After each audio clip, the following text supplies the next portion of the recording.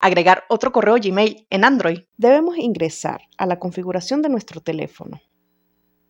Vamos a dirigirnos hasta el apartado de cuentas. Si van hasta el final, les aparecerá un signo de más y agregar cuenta. Van a seleccionar la que dice Google.